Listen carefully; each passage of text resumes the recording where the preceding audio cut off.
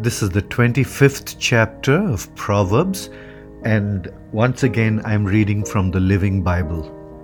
These Proverbs of Solomon were discovered and copied by the aides of King Hezekiah of Judah.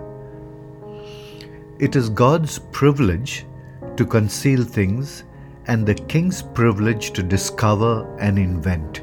You cannot understand the height of heaven, the size of the earth, or all that goes on in the king's mind.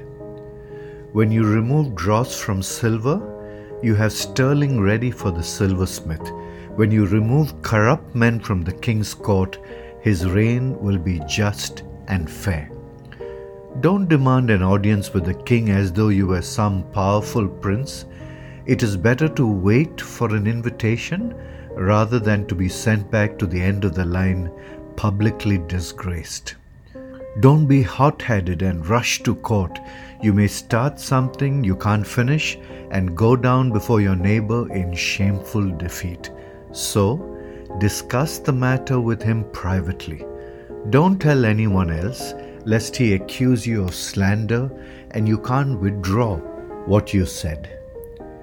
Timely advice is as lovely as gold apples in a silver basket. It is a badge of honor to accept valid criticism.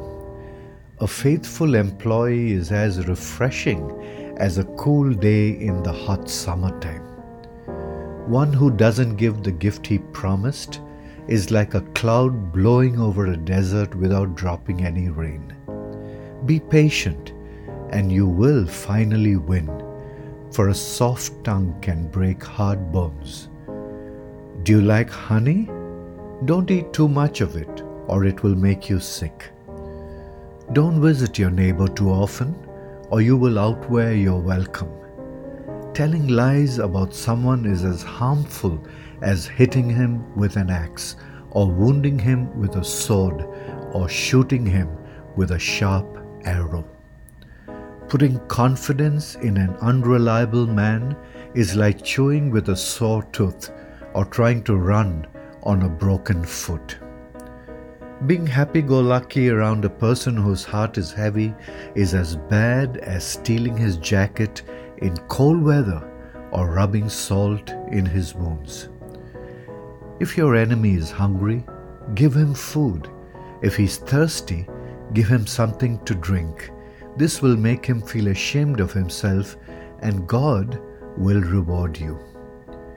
As surely as a wind from the north brings cold, just as surely a retort causes anger. It is better to live in a corner of an attic than in a beautiful home with a cranky, quarrelsome woman. Good news from far away is like cold water to the thirsty.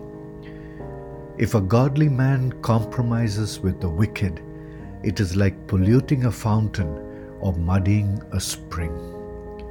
Just as it is harmful to eat too much honey, so also it is bad for men to think about all the honors they deserve. A man without self-control is as defenseless as a city with broken down walls. Loving Heavenly Father, thank you once again, Lord, for reminding us